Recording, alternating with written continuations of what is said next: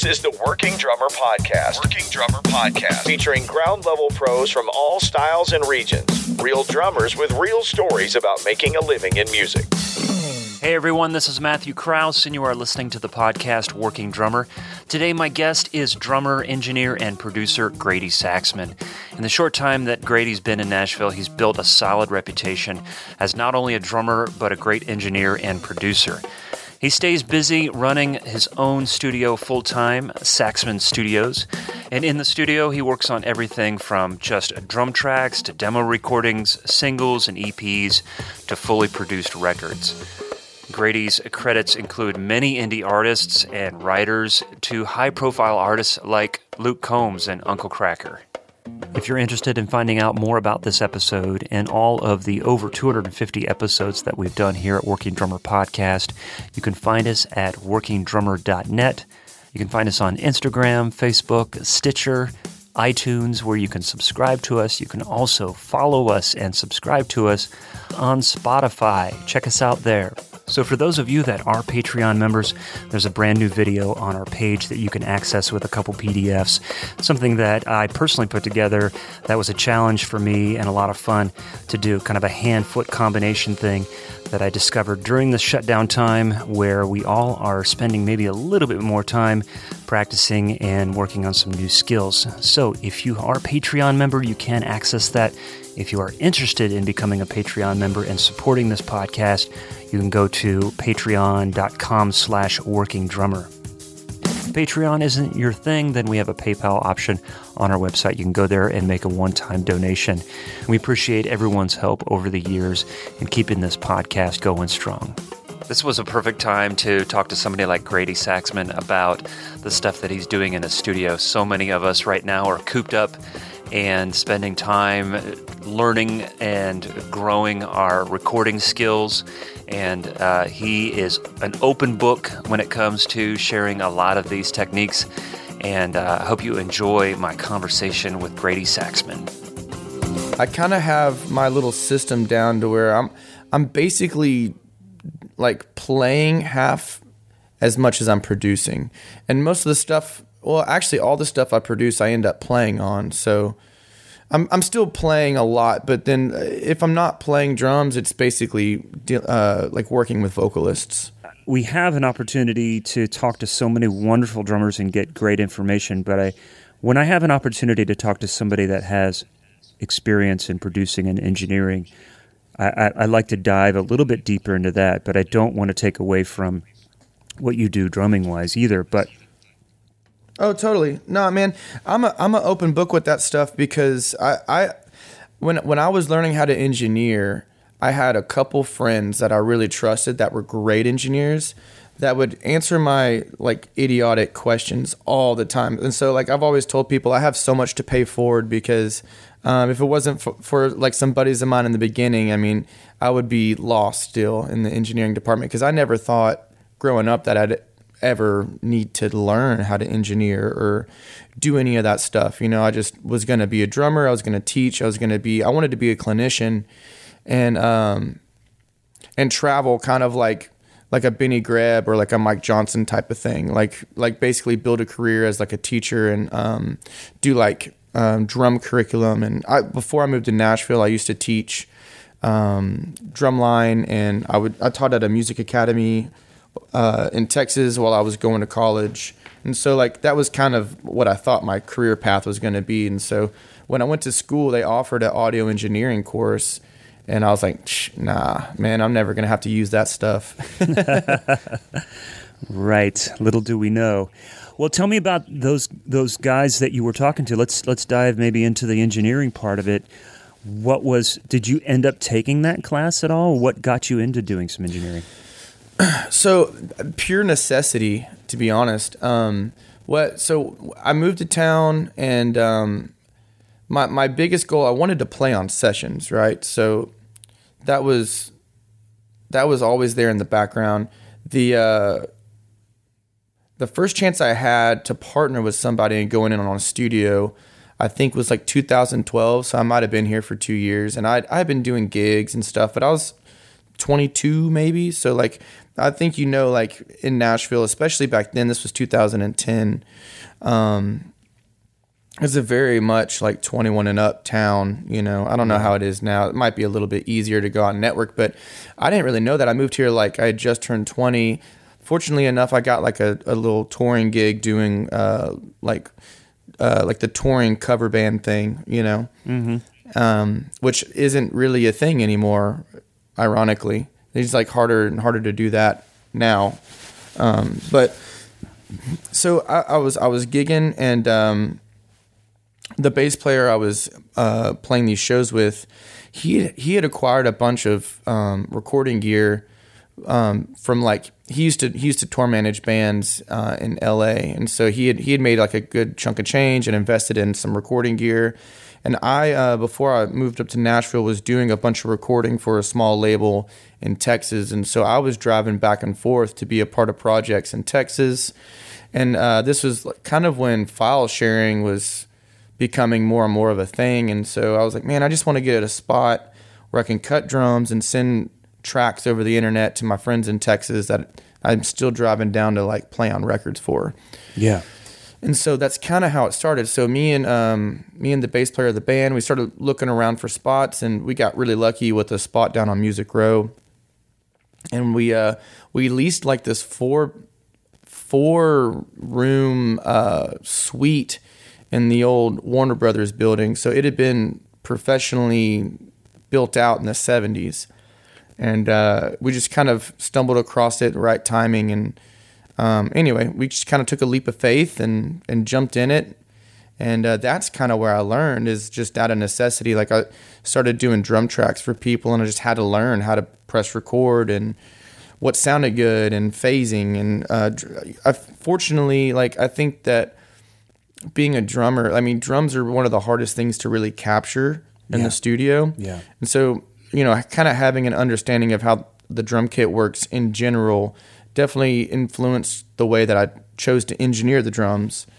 But then after kind of getting a grasp on how to engineer drums, it made everything else a lot easier. As far as like now working with vocalists and other instruments? Sure. Yeah. Like, getting all 12 drum mics to move together in phase and sound good is a lot harder than taking one condenser and miking an acoustic. In theory, it all depends on the player and the instrument. But sure, like getting a sound from an acoustic that I liked, it became a lot easier once I understood, mic placement and stuff from working with drums and having to move 10 to 12 mics around all the time. And basically starting to learn the nuances of, like what different space between the sound source and the mic will do, and angling it to where, you're messing with on axis versus off axis, tilting it up, a lot of mic placement stuff. And back when I was first starting, I didn't have any EQs. We didn't have any outboard EQs. So a lot of what I did was I kept moving the mic until stuff sounded good. Wow. Basically, so I mean, I imagine then there isn't the amount of YouTube content that's available now. Now there's so much stuff that it seems like it's almost overwhelming. It's almost too much. Yeah. There's definitely a disconnect between like the YouTube Academy, I guess you could call it, like the legion of people that have studios and engineer and put out information online versus stuff that's actually tried and true and useful, and you know what I mean? So there are people out there that kind of give advice without having done it on a professional level, I guess would be a good way of saying it. Right. So they kind of clutter up a lot of the really good information, but there are different websites like lynda.com, which was bought out by I can't remember the other company that bought them out, but there was a company called lynda.com, and basically it was like online courses, like almost like college courses that you could pay for. It was like a monthly, maybe $15 or $30 a month, and you got access to all these courses. And it wasn't even over just recording. It was anything. Like if you needed to learn Adobe Photoshop, there was like 30 hours of courses. Oh my gosh. That you could, yeah. So I did learn some stuff through Linda as well a little bit later on. Is that Linda? Lynda? Lynda. Lynda. And you say that's maybe not around anymore, but it was bought up by someone. You can still find it. What is the? There was like a Facebook for professionals. You remember what that thing was called? I do not. It was almost like a social network only, but it was like supposed to be really just for working professionals. LinkedIn. Oh, LinkedIn. That's of course. it. Sure. Yeah. So LinkedIn bought Linda. So now it's called LinkedIn Learning, but you can still Google lynda.com and it'll go to LinkedIn Learning. Yeah. One of the many reasons why we wanted to talk to you was there's so much information right now with people being stuck at home. A lot of drummers are scrambling to get their recording set up together. A lot of drummers have been doing it for some time, but the kind of online recording and the home studio thing has ramped up so much. And again, there's so much information out there. Even when we were getting ready to talk, I mentioned I was watching a tutorial on, Universal Audio plugins, and I never thought that I would be interested in stuff like this, but out of necessity, the drummers have to wear many hats. You have to play drums and be part engineer and part producer and arranger and other things like that. I mean, it's not. I guess I say necessity. That may be a little hyperbolic if that's not what you want to do, or if you have the ability to just play drums. But it is a really cool outlet for creativity and network and creating music and finding more work. Right. So I think what you're doing is, and what you have been doing, is at a level that maybe someone would want to get into, or maybe it's not at a level that drummers want to get into, but they need to pull from what you've learned. So I did write down mic placement. I had no question. I just wrote it down. Totally. The two biggest factors of recording good drums is starting with a good source is very important. And then also your phase, right? So phase and polarity often get confused. Polarity just means that if you were to look on your DAW, like your peaks and your valleys are all going up together at the same time. Yeah. And a lot of people consider that phase, but phase is a little bit more complicated than that. It has to do with the actual room environment as well, right? So you can be in polarity and still be out of phase in your room, right? Okay, interesting. I didn't know that. That's cool. There's also different things to keep in mind too. Like I always, if I'm ever working with a really great engineer, I always try to like poke and pry and ask some questions and try to learn some new stuff too.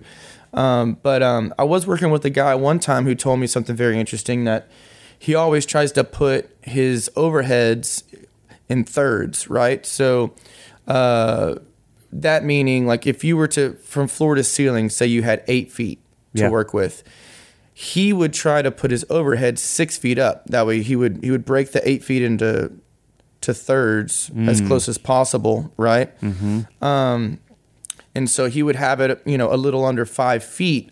And his reasoning is, it's like, say you hit a snare drum, the waveform of that snare drum is going to kind of cancel itself out in the middle of the room. So if you have 8 feet, 4 feet is going to be a node, essentially. Yeah.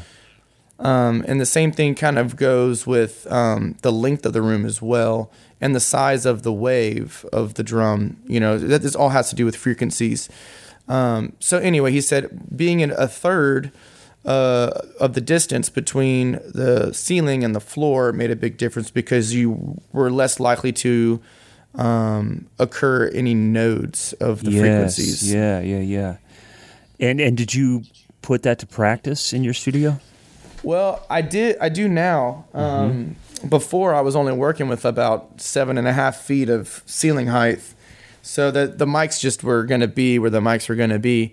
Yeah. But I vaulted my ceilings to 12 feet, so now I do have my mics kind of close to that third of the height of the room, and that really, really helps. Also, just unfortunately for drums, just ceiling height is so important, because what makes drums breathe on a recording is the lack of close reflections. Okay, so the closer your walls are, the faster they're going to reflect into the mic, kind of clouding up the direct sound a little bit. Yeah, it's not going to be as punchy. Yeah, it's not going to be as clear. The good news is, one way to combat that. So, like, imagine you're playing racquetball, right? Yeah. Imagine your snare drum is like when you hit the ball, that ball is your sound wave, right? And it's bouncing across the all of the reflective surfaces in that racquetball room, right? Yeah, right. So the velocity of which you hit the snare is going to directly determine how long that ball is going to ricochet around the room. So if you're working in a small room, it's very, very important that you play at small volumes. Oh, right. Okay. All right. So if you want, like, even if it's a rockin' track, mixing yourself for the room is really important when you're specifically talking about home recording, because you might not have, 20 cubic feet of floor space that you can let that sound kind of naturally die down. So if you're in like a bedroom, like a 10 by 12, you got some absorbing materials on the walls, or maybe you've built some bass traps or something, that's going to really help with the energy. But if you start playing at a level that is more than what the amount of absorption in the room can handle, you know what I mean? Right. Then you're going to start getting phase issues, even if your polarity is good. Yeah. Man, that's a great description. And so many of us have limited space that we're working with, unless we take over, the living room for a couple weeks. And that's, And when you're working in those limited spaces, that's when you really, really need to be conscious of your dynamics. Because a microphone really doesn't care how hard you hit it. That's kind of a misconception that I don't know. I think it came from like that 70s or 80s, where like you really did have to smack the crap out of your snare to get it over the cymbals and the room mics, in a big commercial studio. And you had all the absorption and the actual like square footage of the room to let it decay naturally. But now, if in like the quote unquote bedroom recording world, that snare, when you hit the snare, and this is all within reason, right? Like, you don't have to like really smack the crap out of it, because then it's just splaying all over the room. And every time it comes back into that 57, you're causing some phase issues. Also, it's more important in the overheads as well. To not play your cymbals super loud. You can always compress it later and make it sound exciting. But the biggest thing I would say, like, if you're in a room that is limited by space, is just trying to control your dynamics. And you'll be amazed at just how much your touch will affect the end result of the drums, like just popping out of those speakers and having the separation and the width that you want out of the drums. And how much your neighbors will like you for not... Your neighbors will like you. Your wife will love you more. You sound like a man of experience here. Yeah. I love that. And the racquetball analogy applies to this scenario too, as if you just kind of just lob the ball slowly. You can see how it moves slowly, if you're the microphone and you lob that ball, it's going to reflect back slower to you and give it a chance to do the things that it's supposed to do, is what I'm taking away from that. Exactly. Yeah, it's gonna give the microphone more of an opportunity to catch the direct sound, which is what you ultimately want. You don't want the wall that's 3 feet away from your snare drum to be just bouncing right back into the snare. Yeah. Also, that's another thing I guess that's worth mentioning. Like if you do have close walls, try to use your absorption there, right? So. In the spaces that are a little bit closest to the drums. So like when my room was smaller, when I had shorter ceilings, I had 8-foot ceilings. And so what I did to kind of combat having a ceiling right above my cymbals is I put a cloud above my actual overheads. And that kind of gave the illusion of having a bigger space because if I was playing at the appropriate dynamics, it was able to absorb that sound energy efficiently to where it felt like it was going way past the mic and not really coming back for a while. Yeah, exactly. That seems to be a big thing right now, and also absorption that is mobile. I know Matt Billingsley uses curtains, and even Steve Brewster has spaces and absorption that he can move around the room. Right. Well, and I think it's also kind of important to note that Steve has like a facility. He does. So 17-foot ceilings. Right. So like his reasoning for his absorption and stuff being mobile is kind of to change sounds. But if you're in like a 10 by 12, you need a sound that works. You know what I mean? So I wouldn't get hung up on the fact that you need to be like able to reverse something and use the wood side to reflect or anything like that. Sure. Okay. Yeah, that makes sense. And it's interesting. A couple of years ago, we had a chance to interview Christian Pascal, and he was talking about, look, if this is the space you have, then find your sound, and that's your sound. And right. And not feel like you have to have all these different sounds. If you're limited with your space, don't let that slow you down to create. Yeah, don't sacrifice the integrity of your room just on the fact that you feel like you need more options in your sound, It's kind of like a song too. It's like we've all played songs that are people have tried to produce it into something it's not, you know what I mean? Same thing can happen with the room. If it's a bedroom, then go for a tight, dry sound. You're not going to really have much success with a real boomy, reverberant room sound in a small room. You just don't have the square footage to allow for that kind of decay. So why not just embrace the limitations and go for a tight, vibey drum sound? You know what I mean? Right. This is my sound. Who needs it? And I've talked to friends, and I've got a small practice space that I've done a little bit of recording in, and it's definitely that small. I mean, one day it'd be nice to turn it into an amp booth. But, I've got friends that say, man, just record in there, and if you want to, you can add plugins. You can add room to it through effects. I mean, Is that a good argument? Is that a viable option? Totally is. Mm-hmm. Totally is. Yeah, like if I was in that situation, you'd be amazed what just putting some reverb on the drum rooms do. So say like you have a 10 by 10 room or a 10 by 12, put your room mics in the corner. And honestly, what I would even do is a lot of people would try to go for like a large diaphragm or like a ribbon or something like that. But then you're going to be getting a lot more of the room.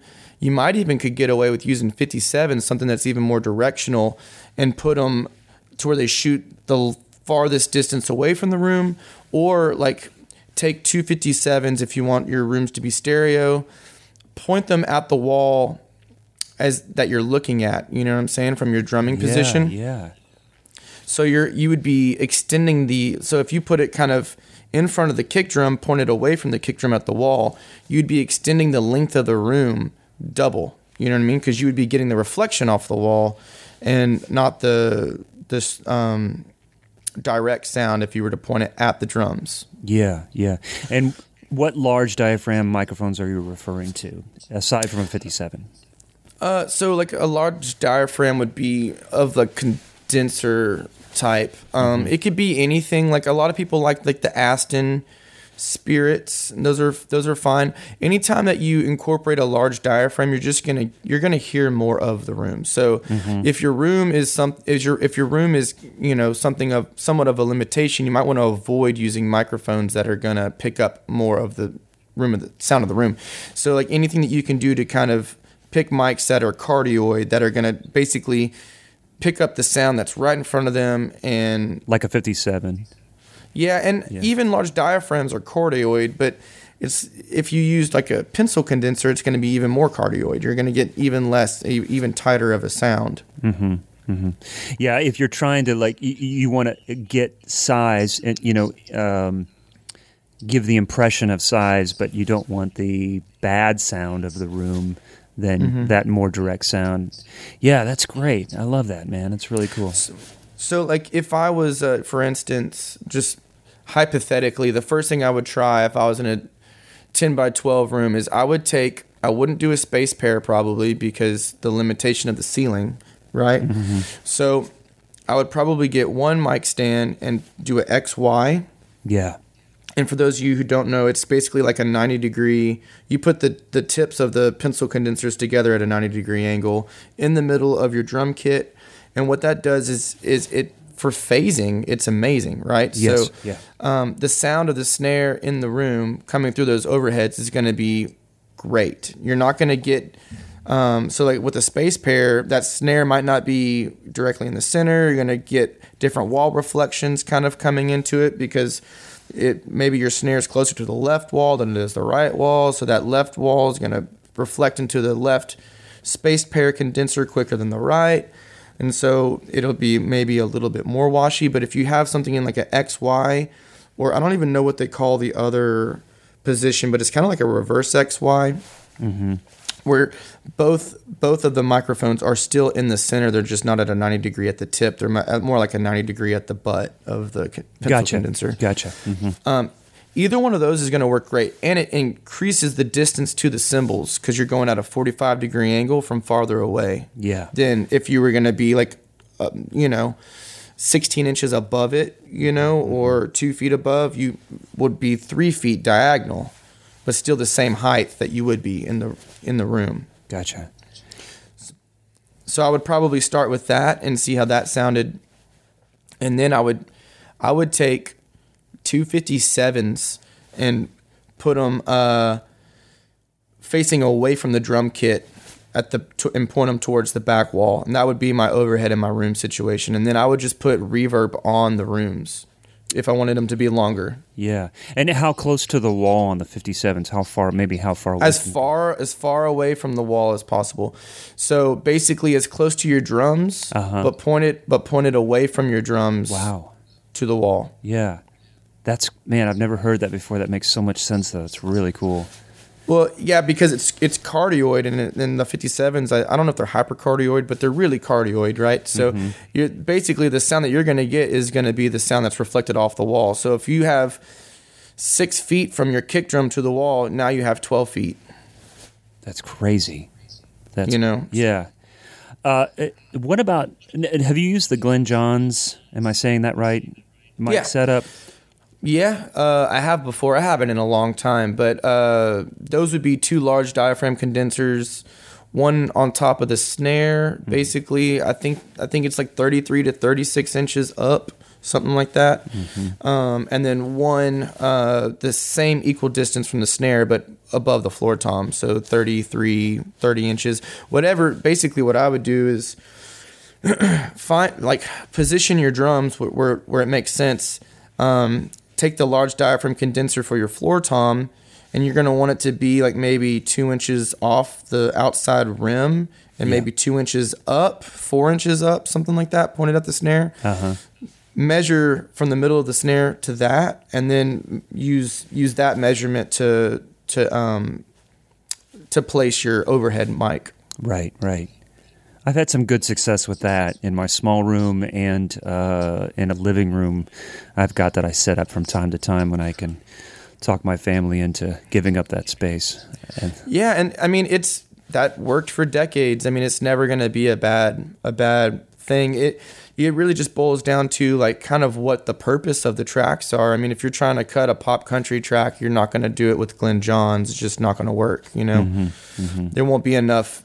You at least need to have every drum isolated on a microphone, so there could at least be like a trigger or something that people could put on it to mix in what they want.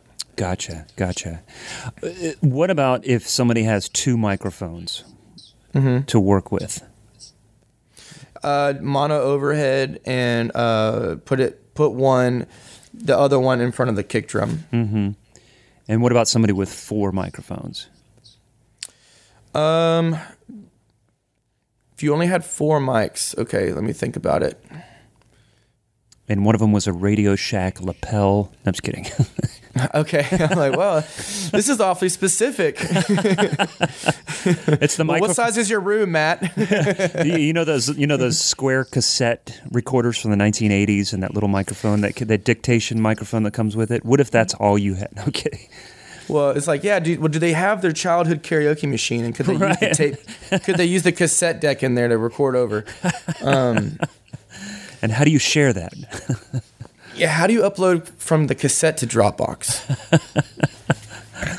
Four mics. Let's say.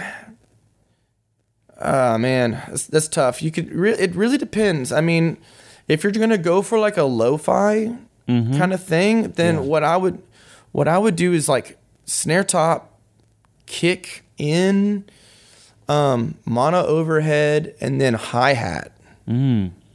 Okay.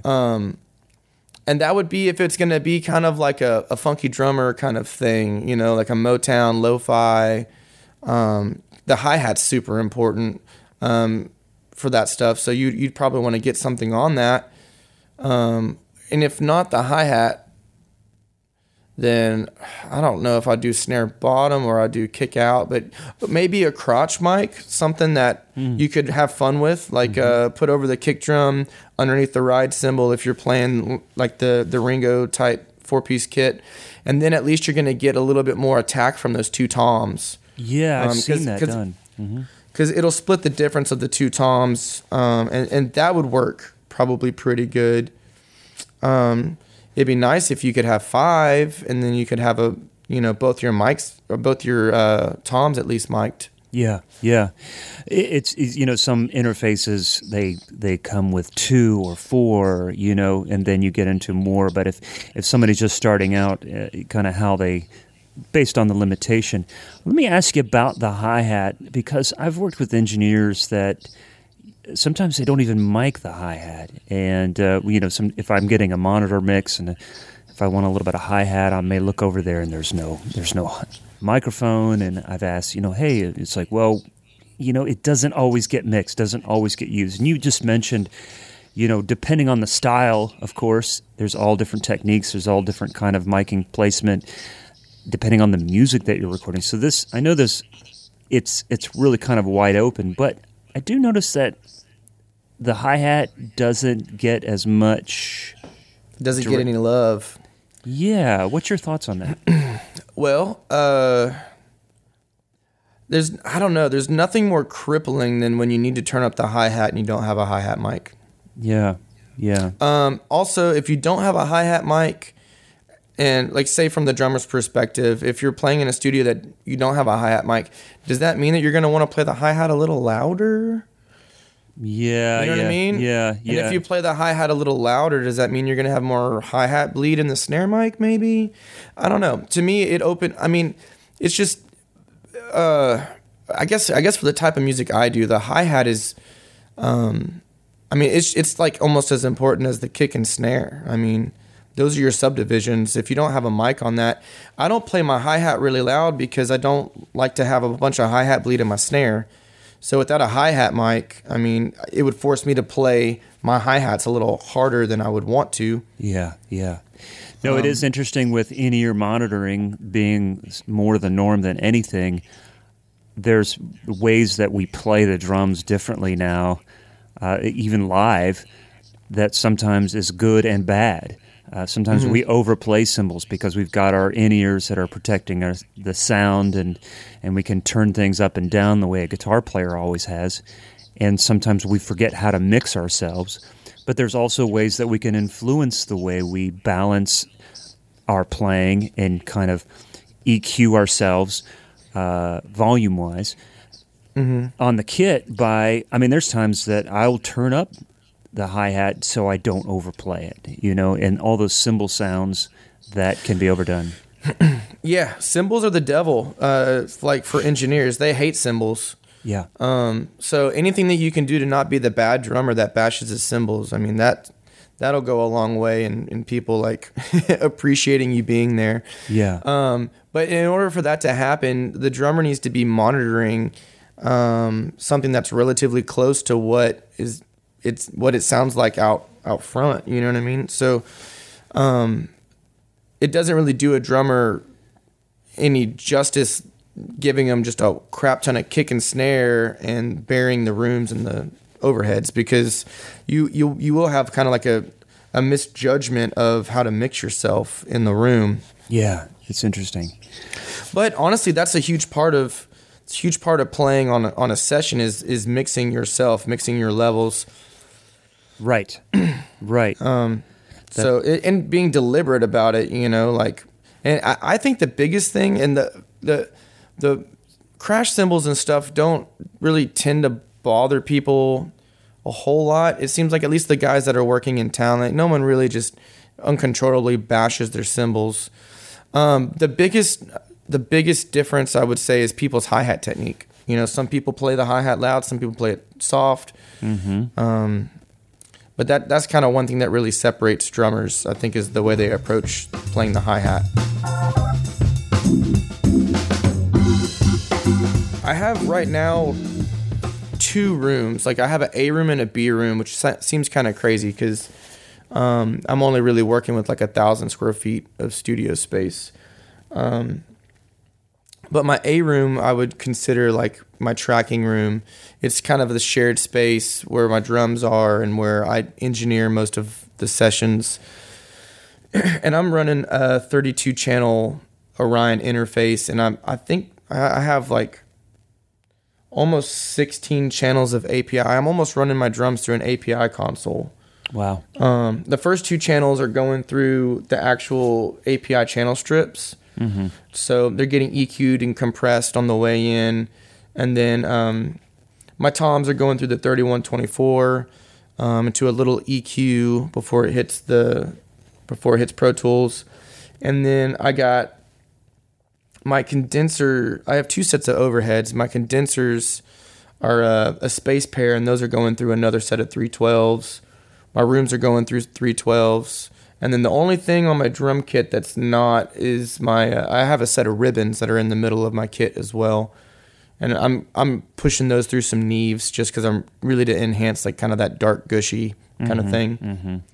And I think my sub kick might be hitting something not API, but other than that, everything else is all API. And then it's outboard API. I mean, I don't have my interface is the Antelope Orion, so it's not like an Apollo with any DSP built in. It's purely just converting an analog signal to digital. Gotcha. So all of my sounds are coming basically in analog. Yeah. Which, I mean, there's a whole different debate about EQing analog versus digital, because if you're EQing an analog, it changes the polarity. It changes the waveform. Interesting. So where changing it digitally does not change the waveform. Mm-hmm. So that's a whole nother. We can spend an hour just talking about that. But your desktop looks pretty badass though, with everything laid out. Thanks. Yeah, it's been a long time coming, but yeah, I'm running. I really like my setup that I have now. I got 2 lunchboxes full of EQ, or I got 1 lunchbox full of EQs, 1 lunchbox full of compressors. I got 2 different 1176 compressors. This standard audio Levelor, which is a cool little basically like a distortion box. So if you had like a trash mic, you really, really wanted to trash it up, it's like running it through an amplifier in a 500 series. It's pretty awesome. And then I have these little Brutes, which are like LA2A clones in a 500 series format, which I use for vocals and bass a lot. And then another thing that's really cool, which isn't very expensive at all, is that radial, what's it called? EXTC. It's basically a way of, like, if you had some guitar pedals and you wanted to patch from Pro Tools in straight into a guitar pedal, or out of a preamp straight into a guitar pedal and into Pro Tools. Yeah. It's kind of like a guitar pedal interface. And those aren't very expensive, maybe like $150, $200 or something. And that'll open up a whole new world of sounds and creativity, because you can be like, cool, like, let me run my drums through a Big Muff, and you can just take a Big Muff and plug it in, and it works, which is a lot of fun. And then I have this other bay to the left of my desk, which has, has like two of these Rev-A replica 1176s I had built, and then I've collected two sets of these old DBX 118, 119, they used to be like a stereo compressor for vinyl records, but there's the same as the DBX 160, just without an output transformer. So you couldn't, like, there was no makeup gain on it, but you can basically just run it back into a preamp for its own makeup gain now if you wanted, or just clip gain it in Pro Tools. And then I have like an absurd amount of BBE sonic exciters that I never use.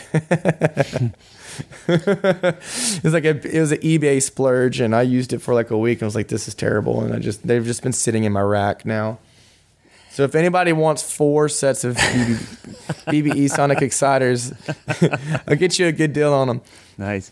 It's so funny because, like, listening to your description 2 years ago, it would have been just foreign to me, just about everything that you're saying, with the exception of an SM57.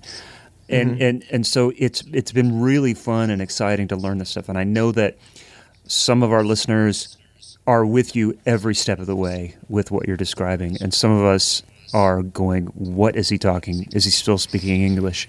And so I think there is a large group of us that are trying to play catch up. And it's really fun, and it's kind of opening up a whole new world of getting sounds and being creative and really feeling connected to your instrument with these new possibilities. And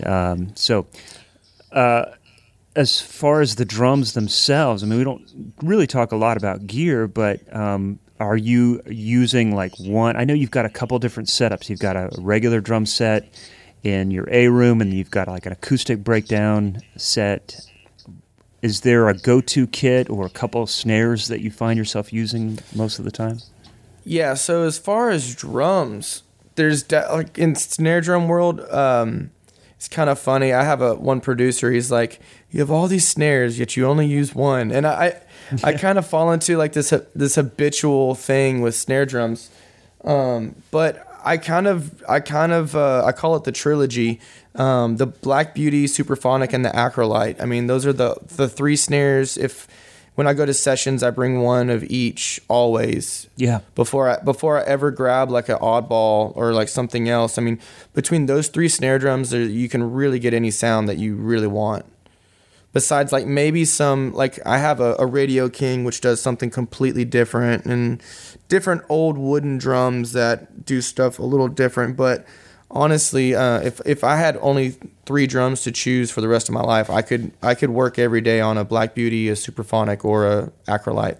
It's crazy, man. It is so funny. You see these people with these huge racks in the studio, and I've talked to so many players, and they said, yeah, but I always use these 1, 2, or 3 drum all the time, Yeah, dude, I love snare drums. I have a lot of snare drums. It just, there's something about when you play a Black Beauty, it just sounds like so many recordings you've already like. You know what I mean? Same thing with the Superphonic. That's probably the most recorded drum in history. It's like grabbing a Telecaster for a guitar player. Mm-hmm. Right. Like, you're never going to go wrong with the Telecaster. You're never going to go wrong with a Strat. You're never going to go wrong with like a Jaguar if it's the right thing, which is like the equivalent of like an Acrolite for a drummer. Yeah. It's that vibey, like kind of crappy, not so expensive alternative in the Fender format, you know? And I think a lot about snare drums like I do electric guitars, because I'm constantly asking guitar players to grab something different, you know what I mean? So I've kind of like in my mind, I'm like, cool, like my Superphonic is my Tele, and then like the Black Beauty is my Les Paul, and then the Acrolite's my Jaguar. So I kind of, if I was to go to a session as a guitar player, I would have to have those three guitars, wouldn't I? You know? Yeah, right. Be weird. And then, you know, sometimes you might have a 335, which would be like something vintagey and wooden, probably mahogany for me. You know what I mean? Like I'm looking at this old... I think it's a Slingerland marching drum. It's 14 by 10 with wood hoops. That could be like a 335 kind of thing. You know what I mean? For me. Yeah. No, the analogy makes a lot of sense for sure. There's some standards and then a couple outliers. Yeah, and then, you know, you can really get into stuff. I think that it would be imperative to just have the 3 or 4 basic things you would need first before you start going for an electric 12-string mandolin. You know what I mean? I got a Ganjo and this... okay, great. We'll call you for sure. Yeah. This episode is brought to you by Drumsellers.com, the niche marketplace where drummers, drum retailers, and drum manufacturers buy and sell their gear. List your drums for sale for free, and the only fee is 4% if it sells. Simple. Check out all the new used vintage and custom drum eye candy at Drumsellers.com. I was kind of hard rock dude growing up. I mean, that's what I liked. My parents hated country. Like, actually, like, would not allow me to listen to country.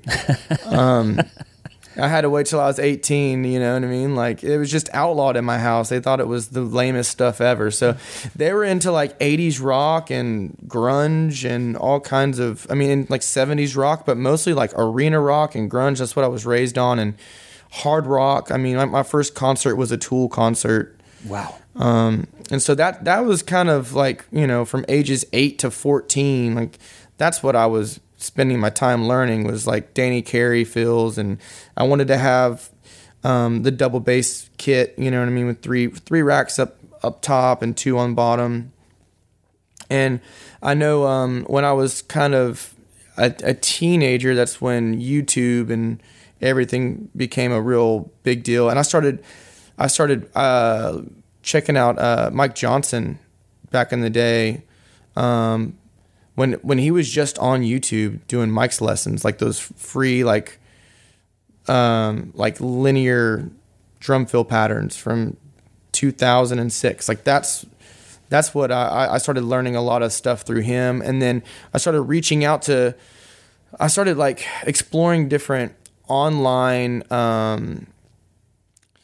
lessons that I guess just like in a written format. So like if you went to remo.com, like there would be a lesson page and you could download music, you know what I mean, to learn, and lessons to learn. Yeah. And so I ended up with like when I was like 13, I guess, or 14, I ended up with just a book of printed out paper. And I was really into, I kind of graduated from like, I guess I graduated from Creed to like Latin music for some reason, and we got really, really interested in polymetric practices. Yeah. And so Latin was perfect because I could do like a sambal on my feet and then solo over the top. And that was when I started getting into the Latin polymetric kind of stuff. That's when I thought that I wanted to be a clinician, because I was like, oh, cool. Like I'm going to do like, 30-minute solos, and like, I'm going to I was really into like building a solo. And I used to like do the Guitar Center drum off competitions and all that stuff back in the day. But I was really, really into that. And that's what I would practice for a long time, is just different independence exercises. And I think I went through like that New Breed 1 and 2 book. Sure. And so that was kind of my drumming upbringing. And then when I graduated high school, I went to college in Southeast Texas at this little tiny college called Lamar University, and they had a commercial music performance degree. So I wanted to go to either North Texas, or I was even thinking about going out to MI in LA. And I went out there and sat in on some classes, and I was pretty disappointed in the MI thing. And so I ended up getting like a full ride to this school, which was only 45 minutes from my house. And they had just started, I was like the first student enrolled in this commercial music degree. And so they had brought in a bunch of teachers from Nashville to teach. Wow. And so they had kind of balled out because it was their first year. It was a brand new program, so they wanted to be great. And basically what my schooling is more or less just like how to be a working drummer. Like my teachers were guys that had like big church gigs and would go out and play cover tunes and professional wedding bands and stuff like that, and we're doing sessions in Houston. And so my degree was, I guess on paper, it was commercial music performance with emphasis in session musicianship. So like I think my private lessons, we would do like 2 a week, where you would just walk into the studio and they would hand you a chart, and then you would play down the chart, and then your teachers would grade you basically on your performance. Wow, that's it's probably the attention that you got in that environment was so unique compared to somebody going into a larger university. It was, and our classes were so small. I mean, there's probably 60, 70 kids over in our entire class, like in the engineering and music performance department. And a lot of what our degree is kind of like just when you move to Nashville, it's like a degree in how to be a working musician. So like our one of our electives, or like it was like I don't know if it's if you would call it an elective, but like one of the requirements is you had to be in a band, and each semester the band would have to perform like 90 minutes of music or something like that. And so essentially what it turned into was, each semester you'd be in a different cover band. And so one of them would be like Motown, one of them would be country, one of them would be rock, one of them would be kind of like a funk or jazz kind of thing. And so throughout each semester you would be in a different cover band, and you'd have to learn like 90 minutes of standards for each cover band. Wow. So that's kind of where I got turned on to country. It was like I had to learn Diamond Rio, Meet in the Middle, and I was like, it's so simple. I love it. Did you try and keep it a secret from your parents? I was an adult at this point. They couldn't dictate my decisions anymore. But they always thought it was so funny that I gravitated towards country, especially like moving to Nashville. Like they always thought I'd move to LA because all we ever listened to was rock music. But yeah, I mean, that was being in college in Port Arthur, Texas. I mean, that was really what kind of opened up broadened my horizons to just the more of the working aspect of it, and just being as well versed as possible in different styles, and really digging into like what makes something, what characteristics dictate a certain style, and digging into that. And I think that the way that they did that was pretty awesome and brilliant. You know what I mean? Because at the end of the day, like, if you get called for a Latin gig, you need to be able to right. integrate yourself for at least the 90 minutes at the gig. Yeah. The gig lasts. You don't have to be like, shredding on Latin stuff in your free time, but I mean, you need to be able to kind of say yes to as many things as possible.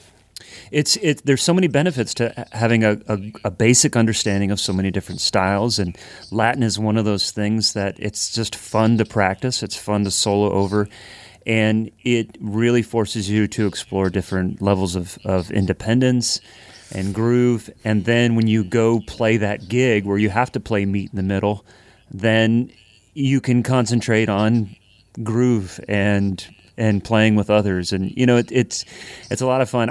kind of had a similar background. I never played country growing up, but it was like Latin and jazz and pop and some rock and stuff like that. And then coming to Nashville, and I enjoy playing a lot of the country stuff that I do, but I do spend. It's been interesting during the shutdown, not playing regular gigs for the last 2 months. I think a lot of people are in this position where we're like, okay, how am I spending my practice time? Because I don't have to learn songs for a gig, or you can actually practice now. I know. And then I'm choosing what songs I want to grab. I'm dissecting a Matt Chamberlain track and a Tower of Power track, and some other things like that. I'm like, I should probably work on this Luke Combs track to make sure that when they call it next, and I know you played on a Luke Combs track, man. I did, yeah. Yeah. Tell us about that, man. That's really cool. So that was, kind of just a crazy, unforeseen thing, really. What's funny, I was actually on the road. I was filling in for Keith Anderson. I forget, this was in the summer of 2016. Okay. And Luke was opening up for us. And what's funny, like we did this terrible gig, and like it was maybe Alabama or something. It was like a first-year festival, and it was awful. And so we spent like the whole weekend just complaining about how terrible this festival was. And went home on Sunday. Monday morning, I went into the studio, and I was supposed to do this track for this producer buddy of mine named Sammy. And in walks Luke. It's Luke and Sammy and Michelle, Luke's manager. And I was like, hey, I just met him that weekend. I was like, hey man, what's up? It's crazy seeing you again. And we're all in just one room in a house on like the Lipscomb University campus, and I cut these drums. Probably took 30 minutes, and then they left. And then fast forward a year later, I guess they had tried cutting that song on one of the major sessions that Sony had done for them. But I guess they could never beat the demo that Sammy did, so they gave Sammy an actual budget to upgrade the demo. And so we, I think he kept my drums from the demo. Yeah. And so they ended up getting upgraded, and they made the record. I think they just upgraded the whole demo, if I remember correctly. He might have added some stuff. Maybe he redid vocals, but yeah, that's kind of how that whole thing happened. And then, if it wasn't crazy enough that it got upgraded on a record, which is great, they ended up using it as the third single, which is cool. Because that's the most important as a new artist, Right.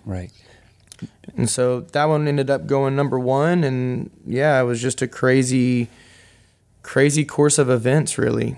It's so unpredictable. It's really amazing how all that stuff works, and it's hard to plan for any of it. You just need to throw everything at the wall.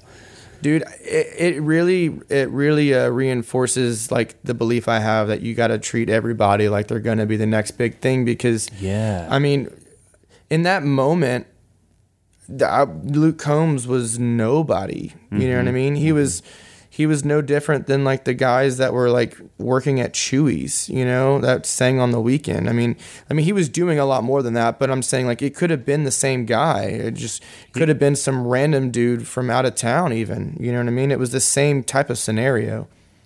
He was working at a restaurant better than Chewy's, is what you're saying. But what's better than Chewy's is, it's really, you set the bar high on that one, man. I like Chewy's. They got the jalapeno ranch. You can't beat it. Yes, it's true. Hey, if you're a real man, you'll order the Hatch green chili sauce. And see, now that sounds like a challenge. But next time I'm out, I will. On that track, man, I listened to it for the first time yesterday, and it's a cool part, man. It's like there's some movement in the snare drum. You could have just played straight 2 and 4. And again, I just listened to it yesterday, but there's some movement in the drums. Was that informed by anybody on the session, or was that just something you came up with? You're talking about like this second verse thing? Yeah, or do you remember?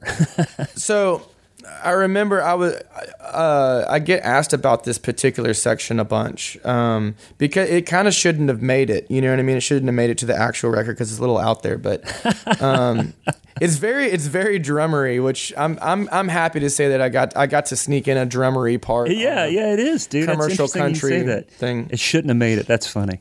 It in all actuality probably should have been replaced, you know what I mean? But it didn't. It made it, and it's cool. The little lick going in is like one of the Steve Gadd inverted doubles, you know.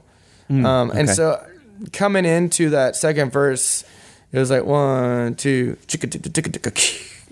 kind of thing, and then it got Sammy's brain going, and so we I think most of that pass is just my first pass, and then we did like I think we went through that second verse a couple times and came up with some of those weird breaks and stuff. A lot of those weird breaks were like weird ideas that Sammy had that kind of went with the scratch bass track that he had. And so we kind of, with anything, kind of found common ground between what the two of us wanted on that second verse. But it turned out cool, and yeah, I do remember that. And for whatever reason, I was really into Adam Deitch when I was like way younger, and he would do all this like stepped linear inverted double groove stuff. And that week, I remember like just shedding some of that, and it came out on that track.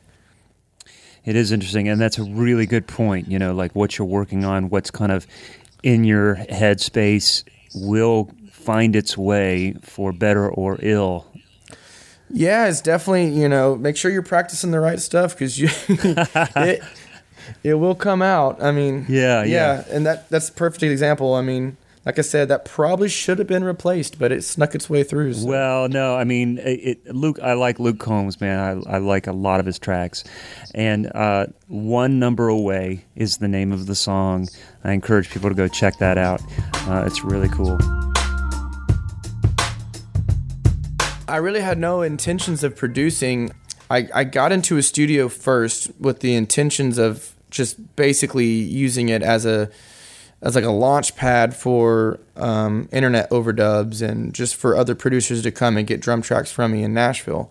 And then what happened was I was doing a lot of these gigs with like young singer-songwriters who were getting publishing deals.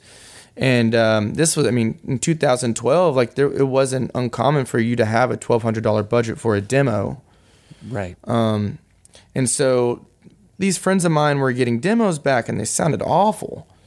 Sounded terrible. And I knew what kind of money they were spending on it. And at that point, I was like, well, dude, I got 16 channels, you know what I mean? In a really nice treated room on the road. Like, I can make it sound just as bad for way less. Way less. You like that bad sound? Then come over to my studio. Yeah, we'll cut. We can do it for half the price and sound just as bad. You shouldn't have put that on your business card, man. That was a bad decision. Yeah, Just Fine Studios. Yeah, right.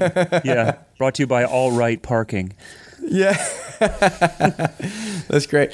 So, yeah, I started just kind of helping out friends with demos. And so I was doing like some cheaper demos and doing the full band thing.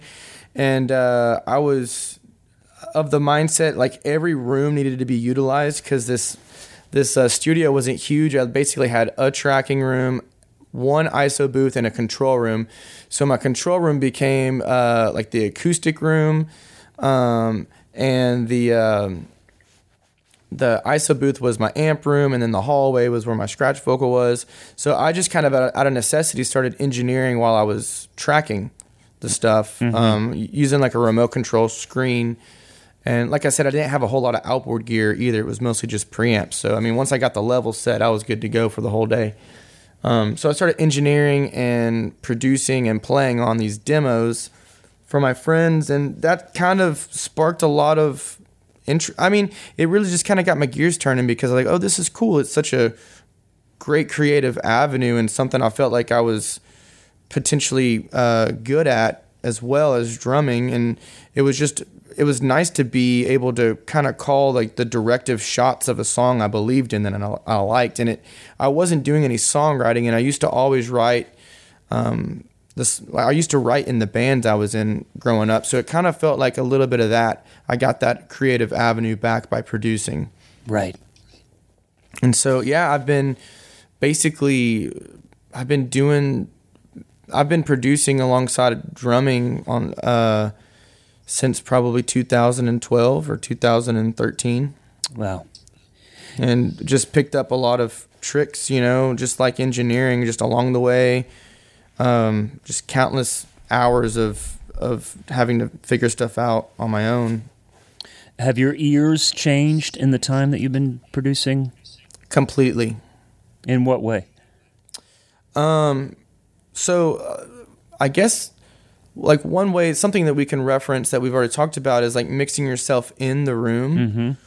Mm-hmm. A lot of that I probably wouldn't have had any idea about if I wasn't on the other side of the speakers after it, because I remember you have to fight the compulsion of what you're feeling as a drummer sometimes and use like the rationality of what you've learned as a producer to inform like your decisions. So like I remember countless times playing something that I thought felt great and I was really happy and energetic about it.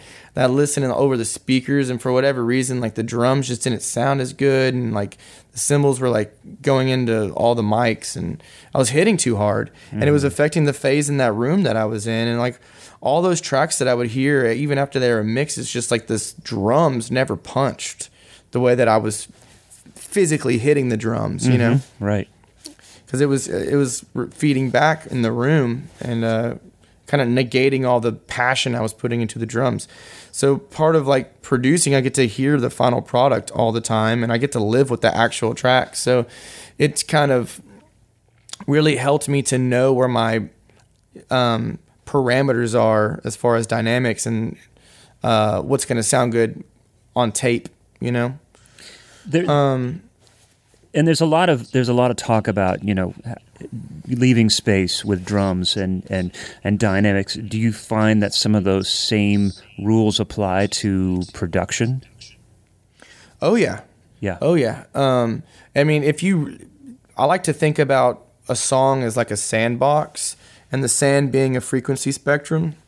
And as soon as you put the drums in there, that takes up about 60% of your sandbox. Wow. Okay. So a drum kit will go from 30 hertz, 20 hertz at the lowest. I mean, you're not going to hear 20, but so just say like 30 to 40 hertz, all the way up to 18K to 20K. Yeah. So I mean, that is the entirety of the spectrum. So you got to be really sensitive to what you add to a production in the low end department, especially. A lot of people like to. Like loops are cool, right? Loops are hip, and everybody loves loops. Mm-hmm. I love loops, but when you're creating loops, you got to be very, very aware of the sonic space that loop is going to be taking up, right? Mm-hmm. And a lot of that is in regards to the stuff below 150 hertz. And that's why there's not multiple bass players on sessions. That's exactly why, and as a producer, I'll normally mute the loops when the drums are in, or like mute the kick drum when the drums are in on the loop, because that stuff just fights a lot. Also, I mean, having a bass, two electrics, keyboards, vocals. I mean, the less your track count is, the bigger everything's gonna feel, which is kind of like it feels a little backwards because now we have the capability of maxing out Pro Tools with like 250 tracks. Right. But it's like everything's going to take up a portion of that sandbox. So how clear and how accurate do you want the sandcastle you're building to be? You know what I mean? And my understanding is, like, depending on the style of music, like for pop country, the vocals need to be in front. With rock, vocals are closer to sharing the same sonic space as the rest of the band. Is that a fair assessment? It is, and that also would be a good time to say, like, that's probably why country mixing engineers love ribbon mics on overheads, because it stays out of the way of the vocal. You're not getting a whole lot in that 5K, 1 to 5K range, like you would a condenser that you're gonna have to cut out to make room for the vocal. Oh wow, okay. And that, if you think about too, like country music, if the stuff that you hear on like country radio or like like Luke Combs is a great example. Like Jim Cooley mixes all that stuff, and he mixes dark. And the darker you mix, the more that vocal sticks out without anything else competing with it. Gotcha. Yeah. Okay, I know what you're saying. There's a record that just came out, I think, this weekend. Joseph Gallant. Mm-hmm. Break All the Rules is something that Tim Denbo, a bass player that you use a lot, mentioned. Did you produce that? I did not. Okay. My buddy Cole Phillips produced it, and we tracked it over here at my place. Gotcha. Yeah, I know Cole. Yeah, that's awesome. So I do a lot of that stuff too, man. Like other producers will come over with a hard drive, and I'll play drums and engineer and give them the hard drive with their session at the end of the day. Gotcha. So on the projects that you do produce, how involved are you after the product is complete? As involved as I possibly can be. I mean, like, I guess some people would kind of think of as a producer as like a guy with contacts in the industry or someone who could open up doors. And like, unfortunately, like I'm not really in that spot yet as a producer to be like in the role of like manager or executive producer. I definitely try to hook people up as much as I can with people that I think that would help push their career, you know what I mean? But it definitely is kind of like I would feel like my job primarily is still in the creation of the music and not so much in like the managerial aspect of it or like even like the publishing side or anything like that. Sure. I mean, I kind of stick to being in the studio and creating. And then there are a couple people that like I am, in talks with a small like indie label about producing an artist, which would be, it would be a little bit more involved on the back end. But most of the stuff that I'm producing right now are independent artists, and so they need a place that they can get like a quality single done, or like maybe they want to do an EP. But I'm not doing a whole lot of like label projects, and I'm not doing a whole lot of. I'm doing some publisher demos, but I'm not doing a whole lot of like developmental type situations. Gotcha. That's just like that's a whole another wing of the industry in some respects. Totally is. Yeah, totally is. Mm-hmm. I mean, and some producers will pick 3 or 4 projects to work on for a year, that kind of thing. But then that increases your overhead for for each project. It's gonna cost more, or they might be investing a lot of time and energy to trying to get this quote unquote artist signed, and hoping that they'll receive some sort of monetary gain on the back end of it. Yeah, investing into them. Mm-hmm. Yeah, and so I'm kind of leery of anything like that, and it seems like most of the people that come to me are just really interested in like, man, I need to get like some songs done correctly, not necessarily like, man, I need someone to help me make it or anything like that, but I definitely do try to do what I can to help like people connect with the people they should be connecting with after they have something to actually show, because a lot of people, like I said, are indie artists, or it might even be like the first song that they've recorded. So they might actually need some stuff to take to meetings to publishers. And so if that's the case, then I'll definitely hook them up with like some of the publisher contacts that I have and manager contacts that I have and get them in the room, But I wouldn't say that I have the capabilities of like getting anybody signed per se. For me, it's like I don't want to have too many irons in the long-term fire. You know what I mean? Yeah. But it is something like I actually have a meeting on Monday about something like that, that I would like to put a lot of time and energy into. in more of a long-term capacity. But that would be like maybe one of two, Yeah. that I would, because I wouldn't even have, it takes up a lot of time. Yes. So you wouldn't have time to do like the gig by gig type of production stuff either, which I honestly love. I think I don't know how many singles I've done this year already, but I do quite a lot. I think I did almost 100 singles last year. Wow. As a producer. And so I've kind of built my whole business model as the one-off single guy, But but variety, man. I mean, that's really cool, and it's just how exciting. And every week is different. Probably every other day is different. Oh yeah, totally. I mean, between like, go ahead. No, go ahead, give me. No, I was just saying between. I would say like we were talking about, just I guess players that have time off on the road right now. I would probably say like the only advice or the biggest advice I could give to anybody is just try to be as multidimensional as possible. You know what I mean? Regardless of whether it's even in your playing or in your technology skills or in your creative approach to things, because like I think we've definitely seen that like if you right now, unfortunately, it's like it's a terrible time to be just a live musician. Yes. Yeah. It's like who would have ever thought that gigs would just go away? It's going to be interesting moving forward, and the way everyone is going to be thinking about how they are making a living as a musician. Yeah, I think this is definitely going to kind of bring people. It's going to widen the gap of people that are technologically savvy and the people that don't have any interest in it. Because I think at this point, everybody's going to need to have some sort of small rig. At least if you're a drummer, I mean, by this point in time, at least being able to run tracks live is like, there's almost no excuse for not being able to do that. Mm-hmm. I want to ask you about the musicians that you hire for projects. Great players like my buddy Tim Galloway and Tim Denbo.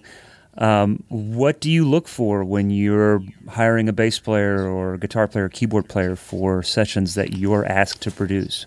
There's a lot of factors that go into it, right? And so most importantly, it doesn't matter how good you are at your instrument. You have to have like what they call studio etiquette, right? So it's kind of knowing when to talk, knowing when to speak, having good energy in the room, not being afraid or not being confrontational when people ask you to approach something differently. Mm-hmm. So if someone doesn't have good studio etiquette, or a lot of these people are just my friends that I've known forever, so I know that I can count on them to be just an easygoing dude in the studio and malleable, right? Yeah. That would probably be the most important thing. I mean, you have to play at a high level, so that's kind of already understood. But if you can't be malleable, or you have a weird attitude, or you just not reliable, man, sessions start at 10 o'clock. If you show up at 10, like you're late. Yeah. So you got reliability, session etiquette. Those are probably the two biggest factors. And then after you get past that, you get into okay, I like to think of players as plugins. Okay.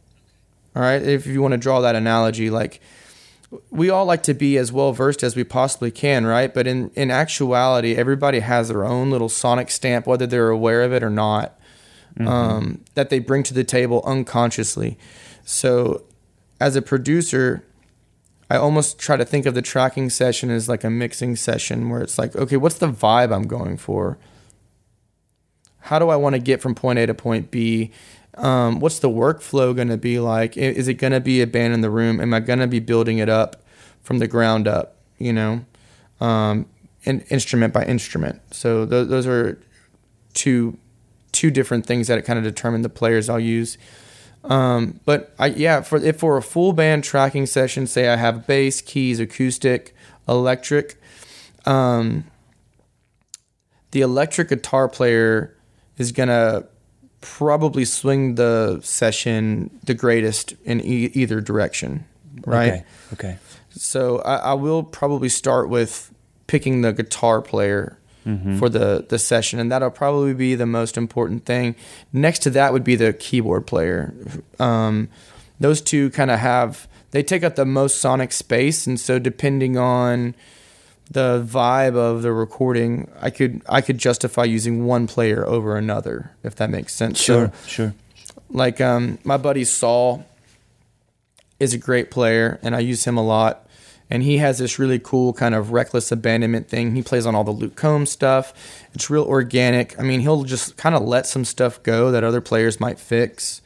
But it has like a quirk and like an energy, and it has a thing about it that separates him from other people, right? So if I know that I would like that on a session, then I'll call him. If I know that I'm going to need something that's very part-centric, and that maybe the artist is a guitar player and is going to be really keen on recreating some of his own parts and elaborating on those parts, then I'll call somebody different, somebody like Justin Ostrander, who is very quick and happy to learn someone else's guitar parts and build upon them and make them better.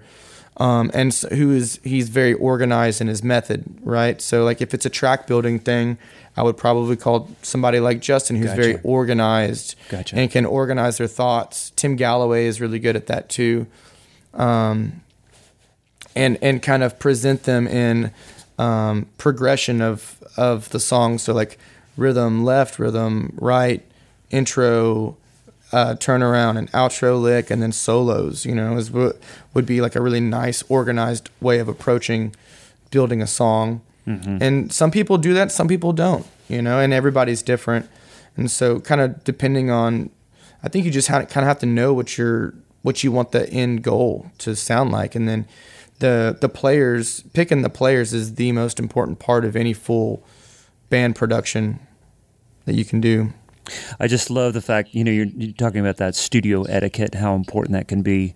Especially, so important. Yeah, especially if you live in a town where there's lots of talent. I mean, not necessarily Nashville, but, this concentration of talent that exists in pockets around the country.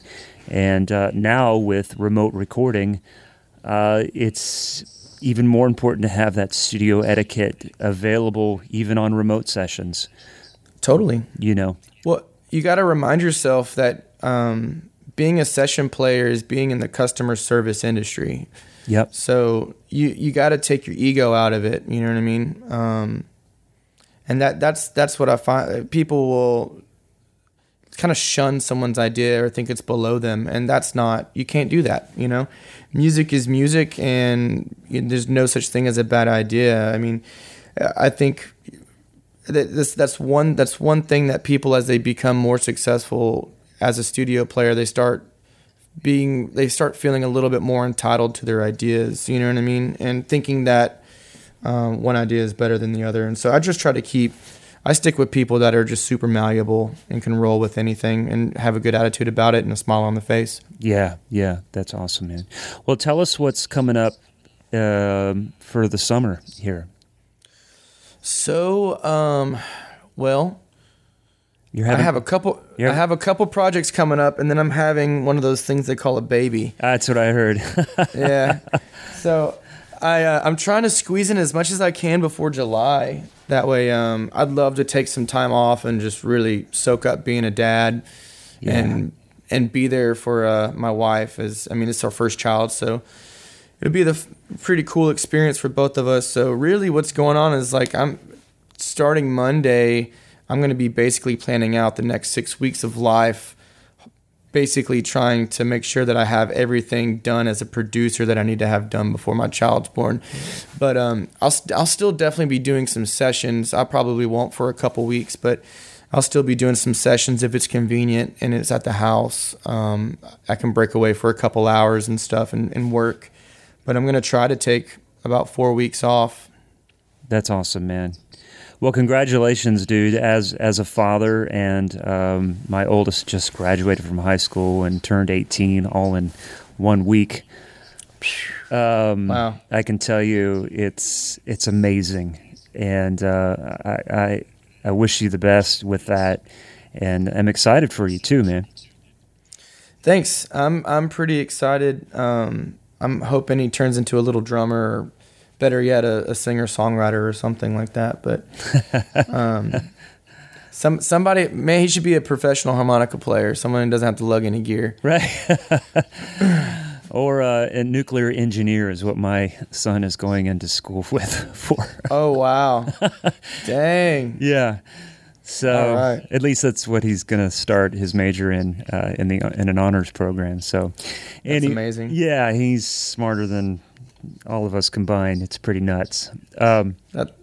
Grady, thank you so much for doing this. I'm so excited to get this out for people to hear and for people to we'll just continue to learn and grow as much as we can during this time. And this is a great, our conversation here is just so timely. And yeah, man, thanks for doing it. Thanks for making these resources available for people. I know now is a really difficult time for so many players. And I mean, I feel like all this, knowledge, if you want to call it knowledge, or any of these tips and tricks are all learned from someone else. You know what I mean? So I think just the spread of ideas and knowledge, as it may be, just is such a crucial part of being a musician in the 20th century. You know what I mean? Just learning and sharing what you learn. Yeah, you pass it on and pass along your findings. Right, and grow as a community.